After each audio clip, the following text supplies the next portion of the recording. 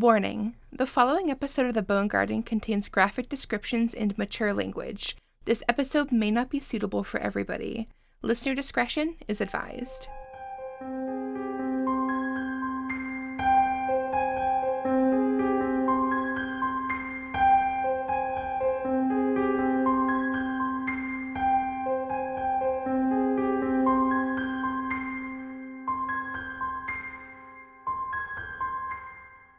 Well, hello there, freaky friends. I'm Kate, and you are listening to episode number 3 of the Bone Garden podcast.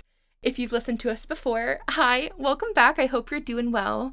If you're new here, hello. I am a Massachusetts native, a lifelong true crime and paranormal enthusiast, and I'm on an adventure to learn about all sorts of creepy, freaky stuff. So if that sounds good to you, you're more than welcome to tag along. If not, I guess I'll see you when I see you.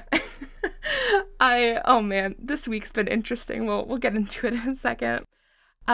So as far as my week being interesting, just really quick housekeeping. I'm recording this on Sunday, and I usually have my episodes out by Saturday. The reason for that, and I do have a reason, is I just started a new job last week, and everything's great. Everybody is wonderful. But I woke up Friday morning and I was like, holy shit, it's Friday and I still haven't recorded yet. So here I am. I'm a day late, but I hope you guys understand. I really, really hope that this episode is worth the wait, but I will stick to that schedule. So you will still be getting episode number 4 on Saturday. So if that sounds good, if that's okay, I'm really sorry. It totally got away from me. But with all of that said, with my profuse apologizing, we are going to be covering this week. Wow, I say it like that. It's been a week, I'm telling you guys. You know what? I'm not even going to edit that out, so whatever. We are going to be covering the Sloss Furnaces in Birmingham, Alabama. And thank you, air freshener. We are going to jump right into it. The Sloss Furnaces was an iron-producing blast furnace facility in Birmingham, and they were operational from 1882 to 1971, but they do stand as a National Historic Landmark. You can go there and visit. They have guided tours. They have free self-guided tours. It's not sponsored by them. I love free shit, so if you live in the area, go check them out. It is amazing. The pictures, are so chilling. But anyway, there are so many facets to Sloss. Things from it actually being built to the migration of people from the South. As we'll cover, Birmingham became a melting pot for all sorts of different backgrounds and ethnicities. There were also abusive supervisors, tragic accidents because labor laws were not a thing for a long time. And there was even a night watchman that was attacked by a half-man, half-demon. And it is absolutely bonkers. So we're going to dive on in. So turn on your nightlight and strap in, because here we go.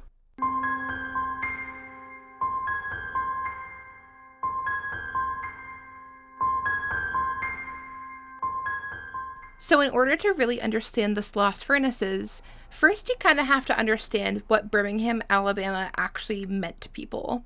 It's kind of like getting to know the chicken before you get to know the egg, right? So right after the Civil War, land developers discovered these veins of iron ore that stretched through the Jones Valley and toward the Red Mountain. And this area was really rich in coal, clay, limestone, and iron. During that time, railroad construction was vital for things like trade and transportation.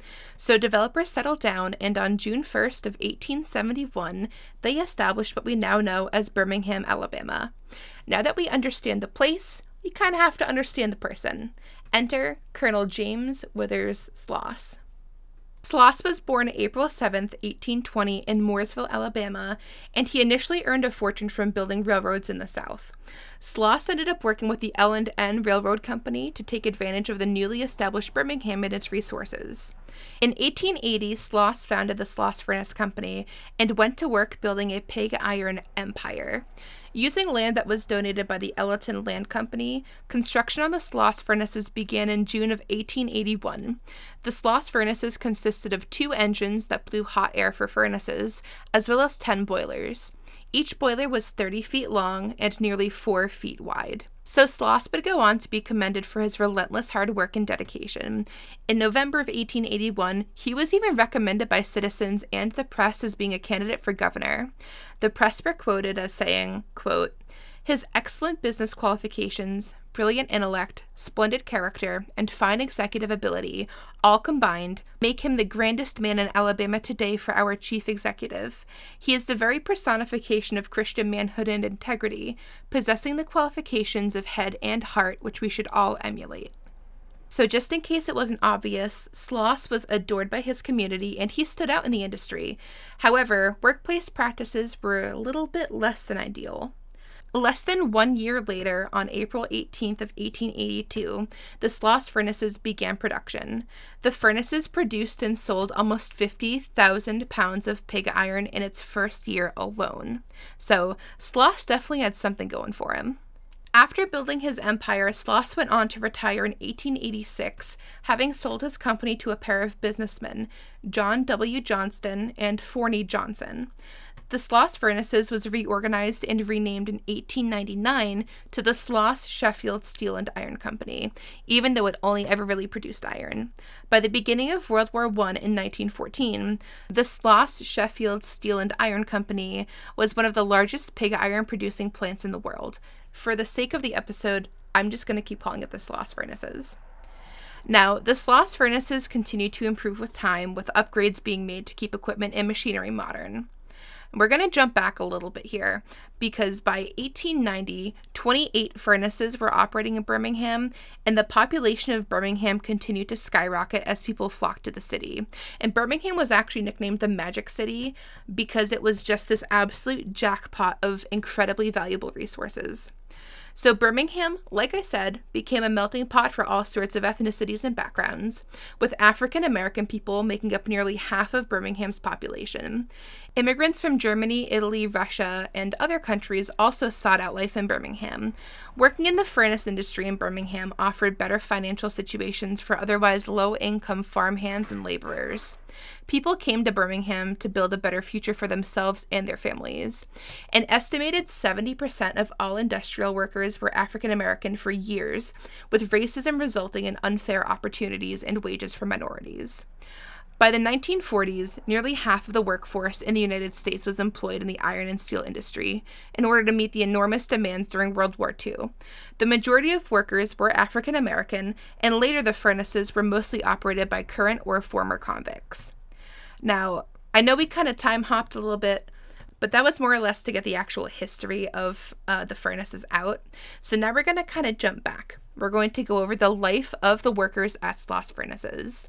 Now, like I mentioned a little bit in the introduction, there weren't really many labor laws or unions protecting workers, and more often than not, people would work a 12-hour workday, and Sloss was no exception to that kind of business practice. The Sloss Furnaces also took advantage of the convict lease program, like I just said, where they would hire prisoners to work at the furnaces for very low wages. For some convicts, working in the furnaces was a nice change of pace, but for others, they might have wished that they stayed behind bars. Workplace roles and responsibilities were heavily influenced by racism and segregation, with most of the grunt work being done by convicts and minorities, while managerial and supervisory roles were usually held by white men. Now, as far as the workers went, their conditions were horrible. Temperatures in the facility could hit upwards of 150 degrees Fahrenheit or 66 degrees Celsius in the summertime. The Sloss facility also had housing units for workers to rest between shifts, which it's a wonderful gesture, but most workers were on call, meaning that they could be asked to come back into work in the scorching heat in the middle of the night. The hours were long and the pay was awful, but working among the advanced machinery at Sloss was greatly desired by the hundreds of workers that were employed there. In any form of industrial work, accidents do happen, and we're going to cover some of those here. More often than not, if you got injured at Sloss, it was in one of three ways. The first one being carbon monoxide poisoning. For those of you that don't know, carbon monoxide is an odorless gas that's formed by the burning of wood, coal, and propane. It's often called the silent killer because you can't smell it at all. Nowadays, most smoke detectors will have a carbon monoxide detector built into it, but back in the day, they didn't exactly have that. Symptoms of carbon monoxide poisoning can include things like headaches, dizziness or loss of coordination, confusion, chest pain, and fainting. And carbon monoxide poisoning can actually become deadly in a matter of minutes. So if you don't have a smoke detector, fucking get one, because even if you're inhaling it for just a couple minutes, it's not good. So please be careful, okay? Now, the second way that a lot of people were injured at Sloss was through steam burns. Steam burns are a type of scalding burn, kind of similar to dumping boiling hot water on yourself. However, steam burns are worse than burns from boiling water because steam instantly burns whatever it comes into contact with. Things like your skin, your eyes, and even if you inhaled steam, it would burn your windpipe. If steam's inhaled and somebody's windpipe is burned, they experience anything from coughing to choking, gasping for air, shortness of breath, or just difficulty eating and drinking. So needless to say, if you inhale steam, it's not going to be a good time. Now, the third way that a lot of people got injured is the biggest one, which was slips and trips and falling off of the catwalks. Catwalks are narrow bridges that would connect the furnaces far up in the air, with other catwalks kind of spiraling up around them in order to allow for inspection and maintenance. While the catwalks had railings on them for safety, one wrong step could send somebody falling to meet their fate in the molten iron below. And yes, we will get into how falling into molten iron actually kills you, but first, we're going to cover one of the most famous deaths at Sloss, and that was the fate of a man that was on his lunch break one day. He was sitting in front of a wheel that was used to power one of the boilers, and as he was eating lunch, his clothing got snagged on part of the wheel, and he was slowly crushed to death and ripped to pieces. The first of many victims that unfortunately passed away in the Sloss Furnaces were two African-American workers by the names of Alec King and Bob May, and their fate was sealed in November of 1882. So Alec and Bob were given the task of cleaning out a buildup of coal from inside of one of the furnaces, and instead of turning off the furnace, which would slow down production, the two men were lowered down into the furnace on a platform that was only supported by ropes, and the two of them quickly went to work using hammers and chisels to try to get that buildup of coal out of the inside of the furnace. Meanwhile, there was an ocean of molten iron bubbling beneath them. The heat and the gases from the furnace started affecting the two of them, and Alec actually grew dizzy and began stumbling and struggling on the platform. Well, Bob, being an awesome human being, reached out to try to help Alec to gain his footing, but with all the commotion, that platform began swinging and shaking, and Alec King and Bob May fell into the furnace. Now, I do want to give a really quick warning. Because I like to keep this podcast kind of educational, we will be talking about what actually happens if you fall into molten iron. So it's gonna get gnarly. If you don't want to hear it, skip ahead a couple minutes, but it's gonna get gross. So what would happen if you theoretically fell into molten iron? Well, first of all, the melting point of iron is 2,800 degrees Fahrenheit or 1,538 degrees Celsius. Molten metal is too dense for you to sink into it like water, so you would land flat on the surface. Your clothing would instantly melt due to the intense heat, and your hair would disintegrate. And due to the lack of oxygen, you wouldn't be able to breathe. You'd have this overwhelming feeling of suffocation. Burns from the hot gases and molten metal would begin to penetrate your body and sear your very bones. All of your skin and your nerve endings would absolutely fry. And because your brain is mostly made up of water, that water would evaporate inside of your skull, and that intense pressure would force your eyeballs out of your head. Your brain is then effectively poached by the steam, and then you're dead. On the bright side, all of that happens very, very quickly, and the pain only lasts for a couple seconds. If working at the furnaces weren't bad enough, things were only going to get worse. Enter James Slag Wormwood. James Wormwood, who was often called Slag, was a foreman that was hired in the early 1900s in order to supervise the graveyard shift at Sloss. The graveyard shift consisted of a crew of about 150 people who would continue feeding the furnaces and producing iron in the dead of night. By all accounts, Slag was a horrible, cruel man. Driven by the pressure to impress his superiors, Slag would often force his workers to rush through tasks in order to amp up production. During Slag's reign, 47 men died under his supervision and dozens more were injured. In October of 1906, Slag was standing at the top of the highest blast furnace at Sloss, which was nicknamed Big Alice.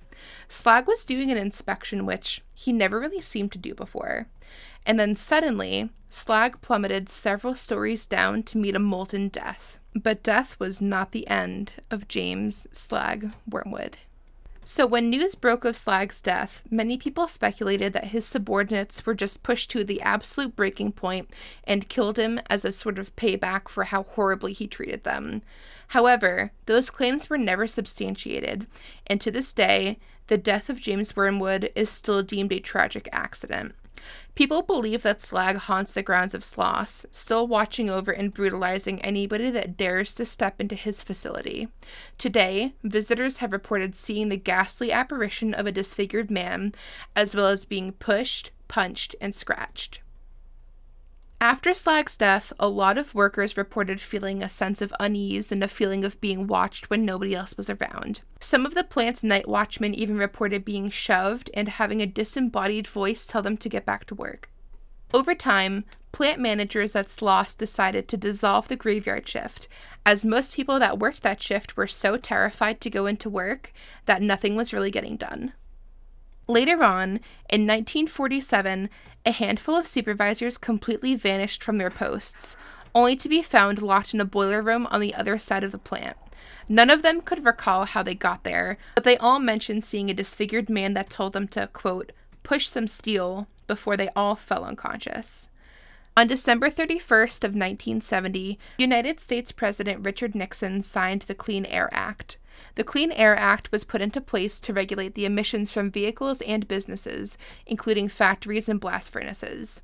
So, most of the blast furnaces back in the day were just effectively shut down. In 1971, the Sloss Furnaces met that same fate, and they ceased operation. The night before Sloss was due to shut down, a former night watchman named Samuel Blumenthal visited Sloss one last time. Samuel had enjoyed his work and took the time to walk around the grounds and reminisce. All was well, at first. Samuel was standing at the bottom of a set of stairs when, suddenly, Sam was face to face with a grotesquely disfigured man with burns all over his body. Samuel described this figure as, quote, half man, half demon.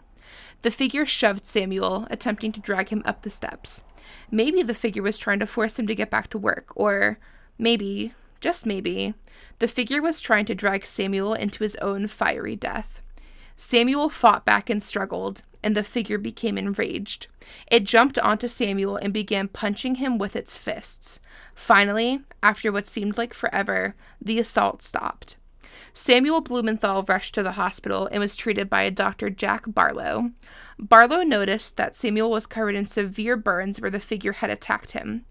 Samuel Blumenthal succumbed to his injuries and passed away. His death is still a mystery. In September of 1891, the Sloss Furnaces was dubbed a National Historic Landmark.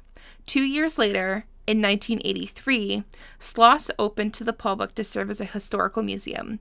Currently, the Sloss Furnaces are the only 20th century blast furnace museum in the United States. These days, on top of being a museum, Sloss is a venue for an array of events, including a haunted house and a venue for things like weddings and business meetings. Locals believe that there are countless spirits that walk the grounds of Sloss Furnaces, one of them being James Slag Wormwood.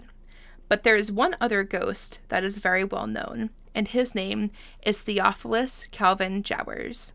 In 1873, Jowers found employment at the DeBartolin Coal and Iron Company in order to support his wife Sarah and their 5 children. He was later promoted to being a supervisor. Jowers ended up falling in love with the iron industry, and at one point told his wife Sarah, quote, "As long as there is a furnace standing in this county, I will be there." The main furnace that Jowers looked after was called Alice No. 1. On top of his normal supervisory roles, Jowers would also work to convert logs into charcoal to act as fuel for the furnaces. By all accounts, everybody adored Jowers. They said that he was a very kind man, he was very fair, and he was just an all-around amazing guy. But the industry has no mercy. On September 10th, 1887, Jowers was working with a team to replace a bell at the top of Alice number 1. The plan was for the new bell to be hung, and the old one was supposed to be lowered into the furnace with the rope to be melted down.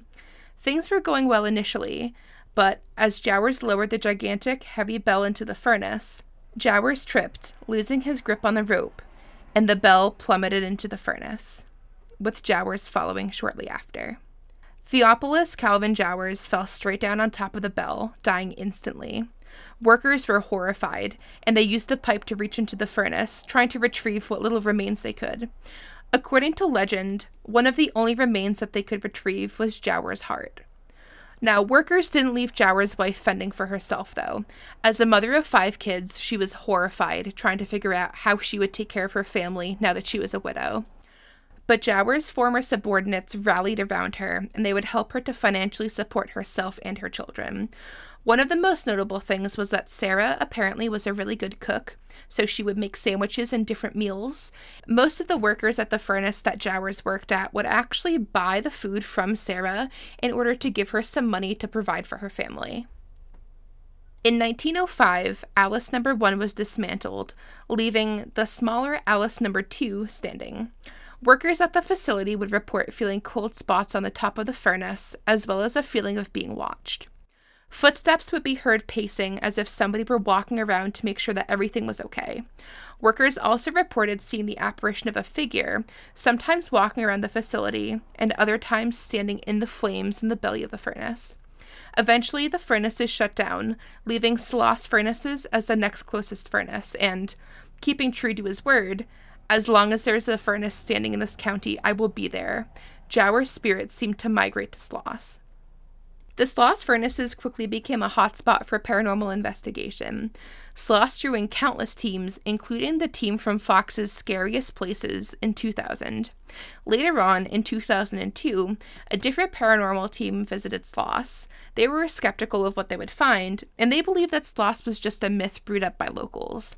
However, the team fled, and they were terrified by their findings. Later, the Alabama Foundation for Paranormal Research also visited Sloss, saying, quote, "There is no doubt that Sloss is a hotspot for paranormal activity. We pulled data that confirms that energies are present that cannot be explained. Sloss is one of the most paranormally active places that our team has ever visited." Another notable paranormal research team, TAPS, who does the TV show Ghost Hunters on Sci-Fi, also visited Sloss in Season 6, Episode 23. The furnaces are also open in the Halloween season, so if you'd like to go at some point, they do offer a fascinating haunted house experience. The Sloss Furnaces in Birmingham, Alabama were a cornerstone for the pig iron industry in its heyday, luring people in with the promise of financial security and a realm of possibilities. But the grounds are tainted with blood, and the souls of permanent workers wander aimlessly through the plant while the vengeful, malicious spirit of Slag Wormwood watches over them. Even in death, Slag makes it clear to anybody that enters the Sloss Furnaces that he is in charge, and he will do anything to prove his point. Whether you believe in the paranormal or not, one thing is for certain. Birmingham, Alabama is full of rich, fascinating history. A history that we have merely scratched the surface of. For now.